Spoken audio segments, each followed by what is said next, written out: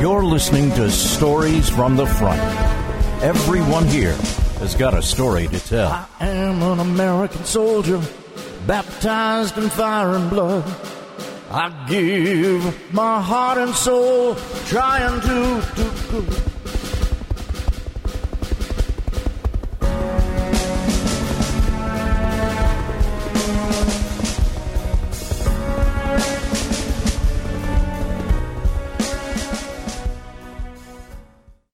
Alright, what's up everyone? This is Oliver here, back again, Stories from the Front official.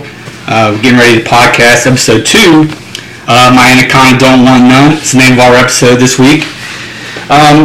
Thank you guys first of all for coming and listening to the show and checking us out on social media. And we're very excited. I have great guest here today, good friend. Been trying to get him on for a couple weeks now. Finally got him on the show. So I'm very excited to have him here. Just a few things before we get started, before we get into it. Make sure you're checking us out on social media and everything. If you want to get in on the podcast, I would love to have you. Of course, I need you to email me or message me, and we'll definitely work you in. So, without further ado, I want to introduce my guest today, Jeff. Jeff, welcome to the podcast. It's good to have you here, man. It's good to be here. I'm glad you accepted the invite and got on the show today. Oh, it was. It's an honor to be here. Being the second episode and the first guest is. You were the first official guest on the podcast. That's going to go down in history. That's right. Jeff was here. Jeff did his thing. So Jeff, of course, is a veteran. So Jeff, tell us a little bit about the guys out there listening. What did you do? What did you come in as, and why you joined? Just things of that nature. I was in the Air Force, active duty for 9 years, 8.5 years. I was an aircraft armament systems technician. Armament systems. So, what did you do? So what does that involve? Exactly is armament systems. Armament systems are what deliver the payload to the enemy. Oh, so you got to deal with bombs the entire time. Yeah. See, that's the cool shit. So the bombs that you got, Hellfires or JDAMs or stuff like that, or I did get the opportunity to load some of the GBUs, the JDAMs. A lot of what I loaded in my time were just dumb bombs, just fire and forget. They fall where they will. Okay, so they're not like laser guided or GPS guided missiles. They're just dropping wherever they land. Kind of thing. I loaded GPS guided cruise missiles. I worked 7.5 years on the B-52. Oh, nice. And the B-52, when I was there, had the capability to carry guided weapons in the bomb bay and dumb bombs on the wings. So the B-52 was the Flying Fortress, is that right? Yes. Okay, so for anyone who doesn't know, can you kind of explain what that means to have, how big and massive this fucking aircraft is? If I'm correct, the wingspan on this aircraft is 60 foot long. So it's one of the larger planes in the aircraft's arsenal that carries a lot of armament, bombs, and all that nature, right?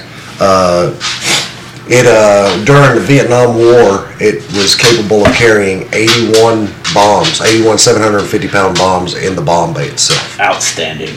Well, whenever it was doing missions in Vietnam, were they traveling with a full payload of bombs of that nature? Oh yeah, absolutely. And it was just open up bomb bay doors and hit the eject button. Fucking go, right? 81 bombs on target. That's amazing. So you got in before 9/11 and all that shit kicked off. Mm-hmm. So I joined December 27th of 95. 95, dude. I'm trying to think. I was 10 years old. It's I wasn't even thinking about the military then.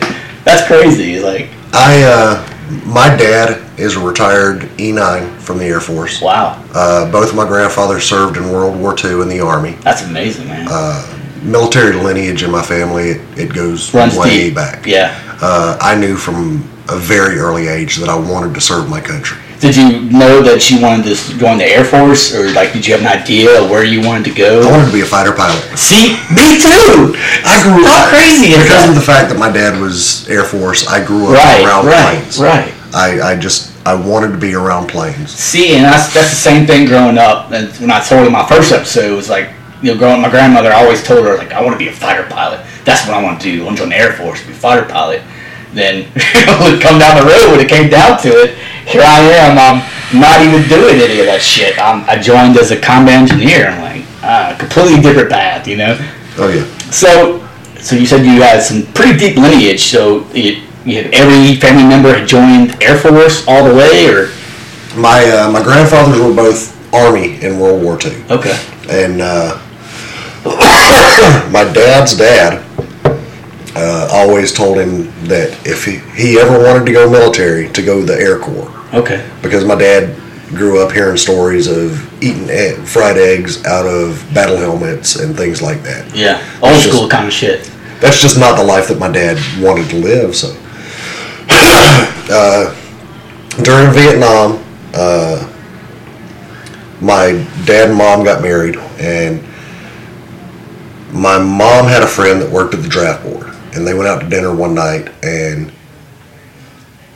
the girl that they went to dinner with told them, your number's fixing to come up. Yeah. If you don't want to get drafted, you need to do something, and you need to do something soon. Damn, that's got to be like fucking with your mind, like you're about to get drafted to go to war. Like I can't imagine like being that time of age. So Dad went down and talked to the Air Force recruiter to keep from getting drafted. Right. And ended up just loving it. Spent 21 years active duty. Awesome. And he joined in 69. Good year. I was born in 76. I was born in, my dad was stationed in Germany. Okay. He was stationed at Bitburg Air Base, which was a 40-minute ride from the neighbor base, Spangdahlem Air Base. Is that a Air Force base as well? Okay. Spangdahlem, no, actually, I think, I'm trying to remember how it worked. Yeah, Dad was stationed at Spangdahlem, and my mom had, the doctor that she's seen for her entire pregnancy rotated between the bases. Right. When it came time for me to come around, he was on a rotation at Bitburg, so I was born at Bitburg Air Base, Germany, in October of 76. We came back to the States in 78. Okay. I was about 18 months old when we came back to the States. I bounced around the Southeast. My dad was a recruiter in Tennessee. Went from Tennessee to Georgia to South Carolina, and Dad hit his 20-year mark. The Air Force said, okay. Well, that's when you got back to the States. He hit his 20-year mark. No, he hit his 20-year mark in 89. Okay. The Air Force said, okay, Chief, we have no more need for you at this base. Right. We're going to give you your choice of two bases. You can go to Kirtland Air Base, New Mexico, or Elmendorf, Alaska. Wow. So that's not much of a choice there. We either had the desert or the tundra to choose. Oh my God. And my dad, being the fact that he had hit his 20-year mark and he was ready for retirement, he said, no. I think I'll just poof on my fucking life, right? Yeah. I can understand that. So we moved back to Georgia, and I was in 6th grade. I went to 3 different schools my 6th grade year of school. Started in the city school, transferred to the DOD school, and then we moved back to Georgia, and I transferred into my 3rd school. Okay. So because you had family that enlisted, that make you more want to join and serve? Mm-hmm. Or did 9/11 really push you over the edge, which was the driving force for you? I was already active duty. That's true. You were already in. So when 9/11 happened, where were you? And where were you? What was your mindset then in the Air Force? Loading bombs and shit. When 9/11 happened, I had been active duty for 5.5 years. I was actually at work. We were in the middle of a operational readiness instruction. Okay. Inspection, I'm sorry. So they were checking y'all out. You were kind of going through the movements and loading bombs. That's how the Air Force plays war games. I got you. Okay. So yeah, we go out and we load them up. Yeah. It's like Inspectors. you're really prepping like for just like go. Yeah. Like jets away, right? We had all our jets loaded. Damn. When 9/11 happened. Right. There's a period of time where you simulate a mission, and that's the air crew comes out and they inspect the aircraft and say, okay, this thing's ready to fly. I accept it. And then because the B-52 flies such a long mission, you just sit idle for about 18 hours. Damn. So we were in that idle period simulating our mission. Right. Somebody had brought a PlayStation to work because we knew we were going to be in this idle period, and we just had put Austin Powers in the PlayStation.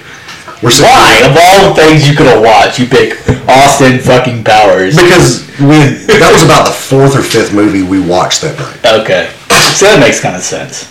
You guys are downgrade from something to that, right? Yeah. Okay. But we're all sitting there in the office, and Master Sergeant walks in. He's like, "Hey, turn on the news." I'm like, dude, we're about to start a movie. No, absolutely not. Fuck no, man. What are you thinking? No, somebody just ran a plane into the World Trade Center. Like, wait, what? Yeah, turn on the news. Let's see what's going on. We turned on the news just in time to see the second plane hit. Okay. I think I was in my freshman year in high school whenever that happened. I think I was in like biology or some shit, and like, you know, all the TVs in school, of course, was like turned on, like watching this shit. And then I think it's right when the second plane hit, I think, and then it's just catastrophe from there. I was like, holy fucking shit! Nobody knew what to think at the time, but I was still a little young, so of course I got my freshman year, so I couldn't enlist. So I was like, oh fuck, this is crazy. You know, 2001, 3 more years I couldn't enlist. So we're all sitting in the office, and we've all got our CB radios, and all of a sudden, just this base-wide message comes out: evacuate all buildings. Damn. 50 feet from all buildings. So where were you at whenever this happened? What base were you on? Barksdale Air Force Base. You were in Barksdale, okay. Yeah, up in Shreveport. So we immediately go into scramble mode. We're thinking, we're going to war. Right. We got to get these bombs down so that we can get these jets ready for war. That was just about the time Bush landed. See, Air Force One. You landed at Barksdale with Air Force One. Yeah. President Bush at the time. Okay. He watched Air Force One come in. It was just this amazing sight. And we're out on the flight line, and we looked up. There was about 8 of us in a van because we weren't allowed to be anywhere near a building. Right. So we're all just sitting listening to the radio, and we're listening to the broadcasts about all the flights being grounded. And Barksdale isn't... This is when people are freaking the fuck out. Yeah. Like, FAA's going crazy. They don't know what the fuck's going on. Yeah. Flights going haywire. This is... At this point, I'm pretty sure the Pentagon had been hit. See, I was just about to ask you that. Like, this is after the Pentagon had got that plane that it check-ranked into. Flight 93, the one that went down in Pennsylvania, was still in the air at this point. Okay. So we're all just listening to the radio, just freaking out. I remember one guy's like, "Hey, what is that?" And we look up, and there's this airliner just kind of circling the base. Yeah. Like, oh shit, what the fuck? What the hell is going on? And come find out, he was burning off fuel so that he could land at Shreveport Regional Airport up there. Okay. But we stood there for a good 30 minutes at least, just watching him circle, thinking, is he coming this way? What the hell is going on? So was that Air Force One that was circling around, or was that just another? That was just a passenger aircraft that Okay. had been told you need to land immediately. Oh. Because of all the shit that was going on, FAA was like, land now, cancel all flights. Yeah. Lockdown kind of shit, right? Yeah. So after that, after all that shit with the towers and everything, so did you guys deploy? Did you move? Like, so, because you were obviously a part of Operation Anaconda, which was, the initial invasion of everything. The Barksdale Air Force Base has 3 bomber squadrons. Okay. 2 active and 1 training. Okay. The 96th and the 20th being the active. The 96th, the previous deployment, had been the lead squadron. So it was our turn to kind of stand back and take our breath. Okay. So the 20th Bomb Squadron was the first squadron to deploy after 9/11. And they went right into... They immediately started packing bags and they left. Okay. And they spent 4 months. There is a little tropical island. It's a British-owned British Indian Ocean territory. It's called a Biot. Oh yeah, I know what you mean by that. Yeah. Biop is so Iraq. Biop. No, Biot. Biot. Oh, okay. British. Yeah. Indian Ocean territory. Now I got you. British. See, that was like kind of confusing, but yeah, now I got you. So okay. it's a Britain-owned country, but it's run as a U.S. naval base. Got you. Okay, that makes a lot more sense now. It's Diego Garcia. It's called the Horseshoe of Freedom because it is one of the B-52s and the B-1 and the B-2 forward operating locations. So B-1s is the bombers. Is that the Spirits? Is that the B-1 Spirit? Is that the bombers? B-1 is the... No, B-2 is the Spirit. It's the stealth. B-1 is the B-1B Lancer. Is that right? Lancer. So the Lancer is a stealth aircraft as well. No. Is it the observation aircraft? Or? No, it is the only supersonic bomber aircraft. See, that's where I got confused because you see the B-2 Spirit, you hear the B-1B Lancer, like it looks a lot different. You can obviously tell that it's not the same aircraft. The B-2 is the flying wing because there's no vertical surface on it. Right. There's no rear stabilizers to keep it in flight. It's all done by ailerons and advanced math and magic and things that I don't understand. So you had Operation Anaconda kicked off, of course, and you had the bomber squadrons that were deploying. When did your bomber squadron actually take on the mission and deploy to that area of conflict and get involved? Let's see, the 20th Bomb Squadron deployed September of 01. And they were gone for 120 days. We were doing 4-month rotations. Okay. So they came back January, and we deployed February. And I think Anaconda kicked off in March. Okay. And I did kind of like just fact checking and looking into it. What's crazy is Anaconda focused on the Afghan Shahi-Kot Valley, which is a 9-kilometer stretch in 1,000 meters, 1 kilometer, which is crazy because my second deployment in Afghanistan was in Gardez, and it's literally 60 kilometers from the Shahi-Kot Valley. Oh wow! Which I didn't know until I re-looked into it. Operation Anaconda was literally a drive from us where we were stationed in Gardez, which is right on the Pakistani-Afghan border, which is it's cool because you were talking about it, and I was like, I wanted to bring that up, which I thought was amazing. So Shahi-Kot Valley. So there was 2 areas in Shahi-Kot, correct? There was an upper the valley and a lower valley. Is that right? I'll be real honest with you. There's some things that I kind of looked into, and I was kind of researching, just trying to get more information on that whole operation of Anaconda. And right. Shahi-Kot kept coming up, and Task Force Anvil. Okay, there's yelling going on in the other room, of course. Redskins! Guys, win the Redskins! Oh, Darius Guys just flew to the Redskins. Cool. Okay. That's puppies. So, Task Force. Are you familiar with Task Force Hammer and Anvil? I remember the names. Okay. There's some significance with that. I think that's where when Operation Anaconda broke out, the first initial deployment was, Task Force Hammer and Anvil were in Gardez, where we were stationed in 11, which this had happened, back after 9/11 and shit. Right. So this was years before that. 9 years prior. Right. So it was kind of crazy because how your deployment back then lined up with my second deployment, because we were literally like a block, like a grid square away from each other, right, in different areas of operation, which is fucking crazy how small this world is, you know, to deploy to. And one of the things that struck me about that was this Taliban commander in Gardas, and his name was Mansour.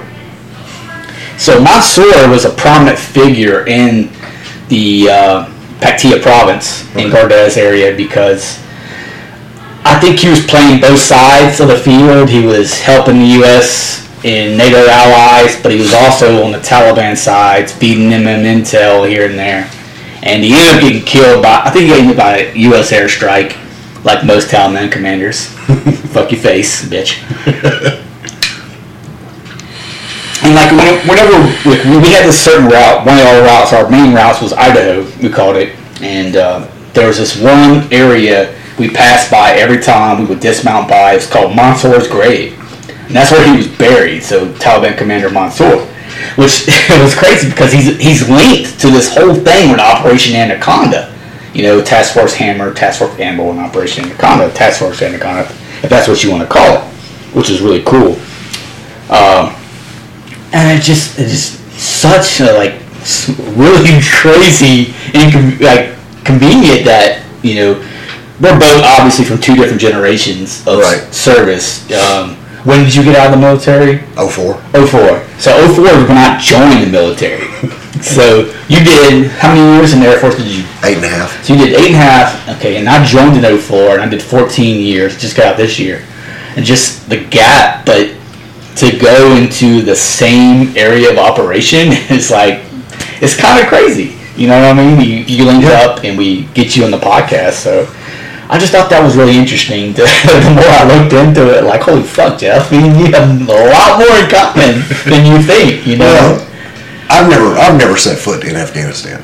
But like I said, I deployed to Diego Garcia, which was a tropical island in the middle of the Indian Ocean. Still, I mean, you were on, on standby, loading bombs, sending these fucking jets off to drop bombs on foreheads. So, I mean, warheads on foreheads. That's right. Bam, there we go.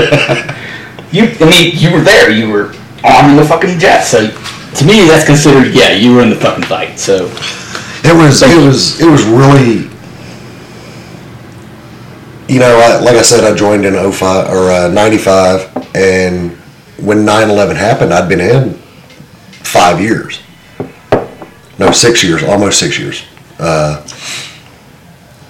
There's not a lot of call for bomb dropping, so... Yeah, at the time, I think it was more like armored, mechanized infantry kind of thing. You had a lot of tank warfare then. But even before 9/11 happened, we had to train to be able to do our jobs. Right. So I trained to do my job for 6 years, but I'd never had the joy. And it was joyous. Let's be honest here. How much joy do we really get out of doing some of the shit that we were trained and joy to do? I mean, I can be honest with you, there's been maybe, a handful of times as a combat engineer that I'm like, this is so much fun to me. Blowing shit up and firing IEDs. Woo! Yeah. You know what I mean? There was a tremendous sense of pride when the job that I did train for 6 years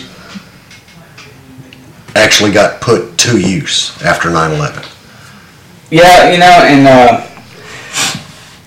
it's cool because you train for so fucking long, and you're like, what am I actually going to use any of this shit? And then you get deployed. Even if it's a British territory island, you're doing your job. You're loading bombs on aircraft, and these fucking dudes are getting ready to go out and destroy Al-Qaeda, Taliban, and insurgents on a daily basis. So. And we were loading, on average, Operation Anaconda was the largest air assault since Vietnam.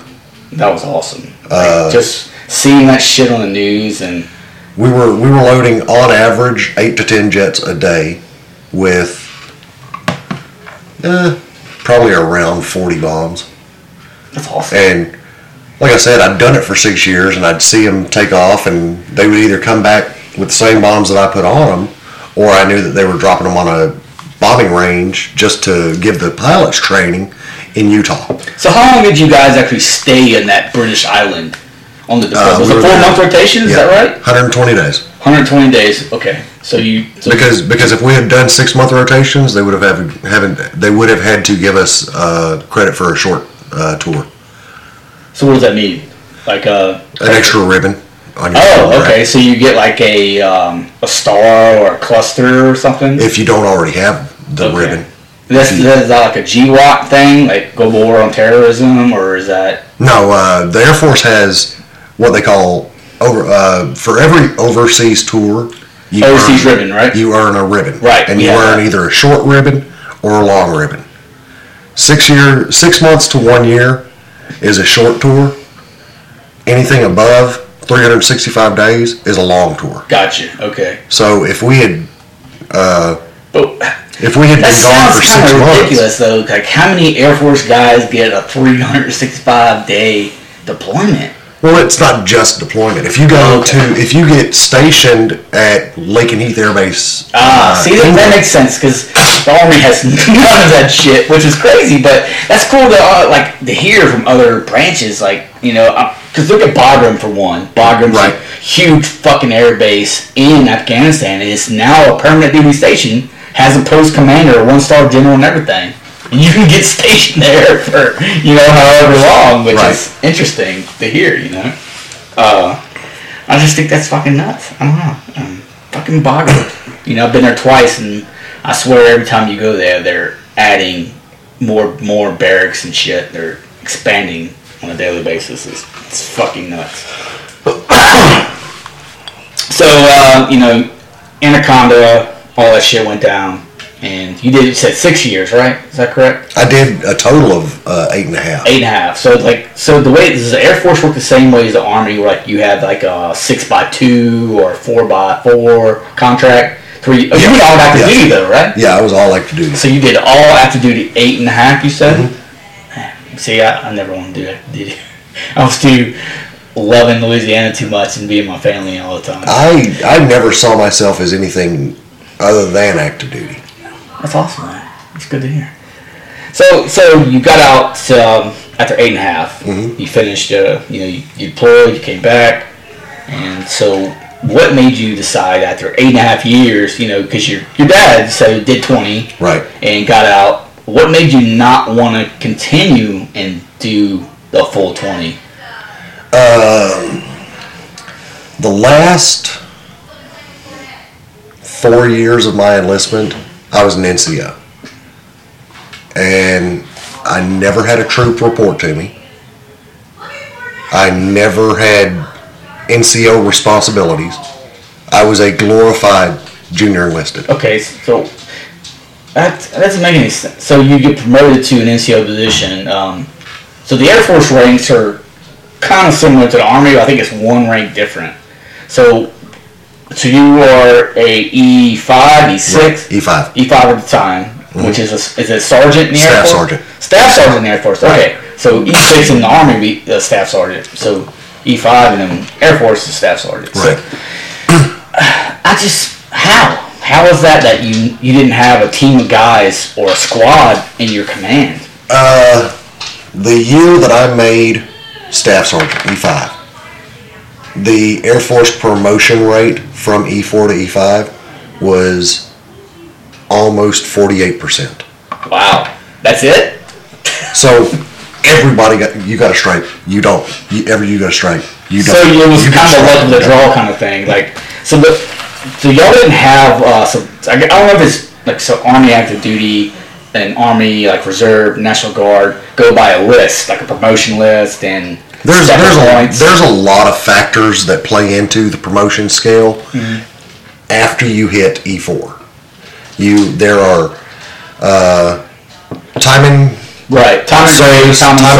Yeah. There is a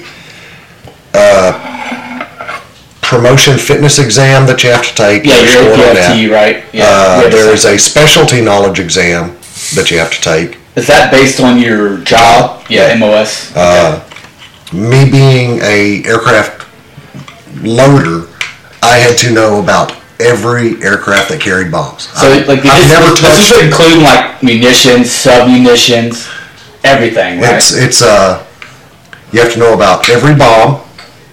You have to know about every plane that can launch a bomb. Damn. Like, I never touched an A-10. Never touched an F-15. Why though? What was the reasoning behind your focus on other aircraft? It was the way that my assignments worked out. Okay. When I joined the Air Force, I joined with a guaranteed job of weapons loader. Right. But you're not guaranteed what aircraft you're going to work on, correct? Okay. That makes more sense. It still kind of fucking sucks because the A-10s are fucking awesome. Oh, yeah. You know what I mean? But my first duty assignment was Barksdale Air Force Base. So I got trained on the B-52. Spent 4 years at Barksdale. Spent July of 96 through April of 2000 at Barksdale. Then I went to Kunsan Air Base, South Korea, and worked the F-16 for a year. And came right back to Barksdale. Gotcha. Okay. And worked the B-52. So I'd never had any kind of hands-on knowledge of any of the other aircraft. So at that point, as D5, you're like, all right, fuck this. I've got they're not going to let me get any further in my career. Like, you decided 8.5 that there was just enough. You was like, I'm fucking over it, or. Be honest with me, man. Be honest with the world. I know that the Air Force promotions and rankings. In 2004, the Air Force decided we need to eliminate 16,600 and I think it was like 42 enlisted positions. Right. I still had another year and a half left on my enlistment at that point. But they said, you know what? We're taking volunteers. So did you volunteer? At that point in time, I was working for the absolute worst commander I know how that is, I've ever dealt with. Been fucking there, dude. And it was just, Probably Boudreaux eat my balls. I was, at that point, I wasn't even working in my career field. I had been moved from working on aircraft to managing the weapons equipment in our tool crib. Why, though? It's like... Well, I volunteered to take the position because I wasn't being treated as an NCO. So were they like... So was that kind of like either you go to this position or you get out kind of an option? Or No, at that point... Well, you were just... So you were not... I had volunteered to take that position. Okay, so you weren't happy where you were as an junior enlisted NTO, correct? Correct. So they were like, all right, fucker, we'll go here and... Well, yeah, I was not being... I was a glorified senior airman, which is an E4. I had the pay of an E5. Right. I still got treated like an E4. Well, that's horseshit. So they said, hey, we need an NCO to go manage the weapons equipment over there. I was like, you know what? Fuck it, I'll do it. I'm done, dude. So I go over there, and I was a shift supervisor, but I still didn't have any troops reporting to me or nothing. anything. So you didn't have a team, you didn't have a squad, nothing. I've never written an enlistment or a performance report. Wow. Never had to do any kind of counseling or paperwork. So your leadership really failed you from the start. Yeah. Like, literally, because you should have been doing quarterly, monthly, annual counselings on your guys. Mm-hmm. And as an E5, you should at least have a team of guys, of 4 or 5 guys at least, I could see. So that really was what pushed you from saying, okay, I've done my 8.5, I don't want to fucking do this anymore. Right. That really set that off for you? Yeah, pretty much. Okay. The Air Force came out and said we need 16,600 enlisted personnel to get out. And separate. So you were like looking up, raise my hand, here I am. And they're like, oh yeah, by the way, we'll pay you to get out. Oh shit. Well, we'll buy out your enlistment with a percentage. And what was that percentage? I think Was it good money? Was it worth it at the time, or? The lump sum after taxes I got, I think, was like $13,000. Damn. Which wasn't bad money. Fuck no. Back in 04. Shit, when I enlisted in 04, it was critical job, critical enlistment kind of thing. And as an 18-year-old kid, they were like, "Oh yeah, we'll give you $6,000." I was like, "Fuck yeah, I was like, I've never seen that kind of money in my life." So I was like, "Fuck yeah, where do I sign up?" You know? And I did it. Shit, I don't blame you on that. $13,000 as an E5. How old were you at this time as an E5? 04, I was 27 years old. Shit, man, you're under 30. I mean, that's not bad money to peace out, to get out of your contract. You know what I mean? Fuck, I don't want to take the green weenie no more. I would have done the same fucking thing, man. I don't blame you for that shit. That's awesome. I don't regret getting out when I did, but I wonder how much different my life would be if I had stuck around and retired. I got you. So what would you think now if you would have stuck around for 20? Like, would you think you'd be in the same duty station? Would you have switched jobs? Because I know you said, like, as an E5, you weren't happy with not having guys, not having responsibility. You were treated as a junior NCO. I think that if I could have gotten away from Barksdale, it would have made a world of difference. Because, like I said, I went to Korea for a year. When I left Barksdale, I was at E4. While I was in Korea, I made E5. I went back to the exact same workstation. Did you go to, so you were at the DMZ? And no, I was on the southern tip of the peninsula. Okay. But I walked into the same workstation, the same office. The only thing that changed was I had an extra stripe on my sleeve. Right. Same management was there. Had a couple of new faces running around, young kids fresh out of boot camp and everything. But I had left a E4, and when I got back, they never adopted the mindset that I was now an NCO. That's what I hate, man. Like, it's a lot of, like, you can tell from, like, as generations go by and go to training that how much has changed from when yourself or myself has gone through recruit training, basic and job training. Like, it's not the fucking same. They really watered down these fucking training programs for these fucking kids, and it sucks. And nobody respects anybody now. It's a lot harder now. You know what I mean? Yeah. And I don't know, it's difficult. So, 8.5 years, you did your time, you got out, and you wanted to move on with your life. So, right. So you came back from, was this after you came back from Korea? I went to Korea before 9/11. So you were in Barksdale when you decided to get out of everything and move on with your life. So after that, what did you do after you moved away from Barksdale? What was your goal to get away from that? My first job when I got out of the Air Force was a point-of-sale merchandiser for a beer and wine distributor. You said beer, that's a magical word. If you go into a grocery store and you see a display of wines, that's what I did. I built those wines. That's awesome. Yeah. I love it. The pay sucked. Always, right? But I enjoyed the job. I did it for a year and a half. And the general manager that I worked for always said he believed in promoting from within. Right. There was a sales route that came open. And there were 3 internal applicants for the job, and he hired from outside the company. I said, you know what? I'm done. Done. So you wrapped that up. Like, nah, well, okay. Time to move on. So, yeah, I mean, I can understand that completely.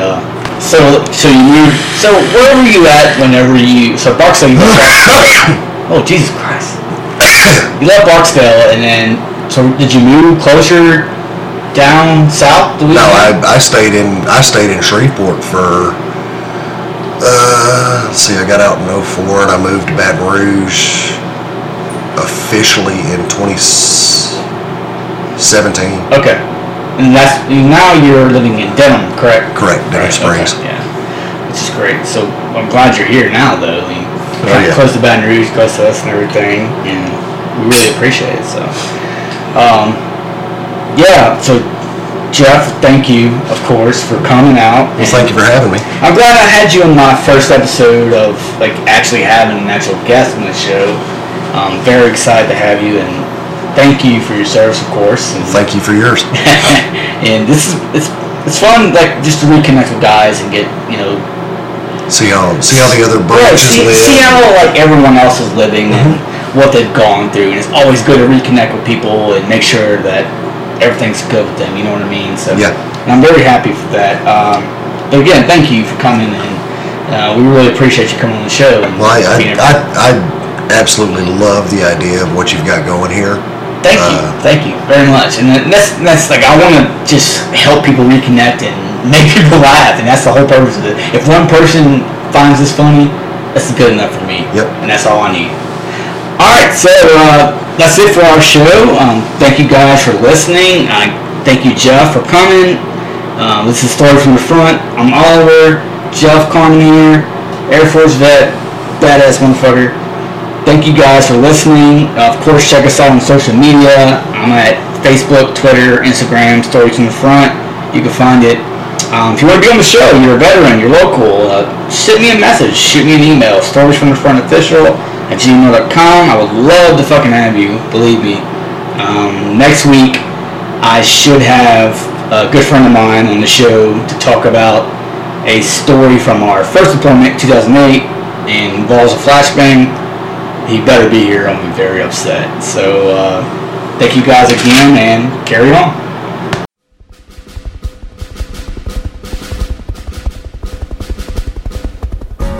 Thanks for listening to Stories from the Front. Follow us on all major social media platforms for updates on guests and episodes. I am an American soldier, baptized in fire and blood. I give my heart and soul, trying to do good.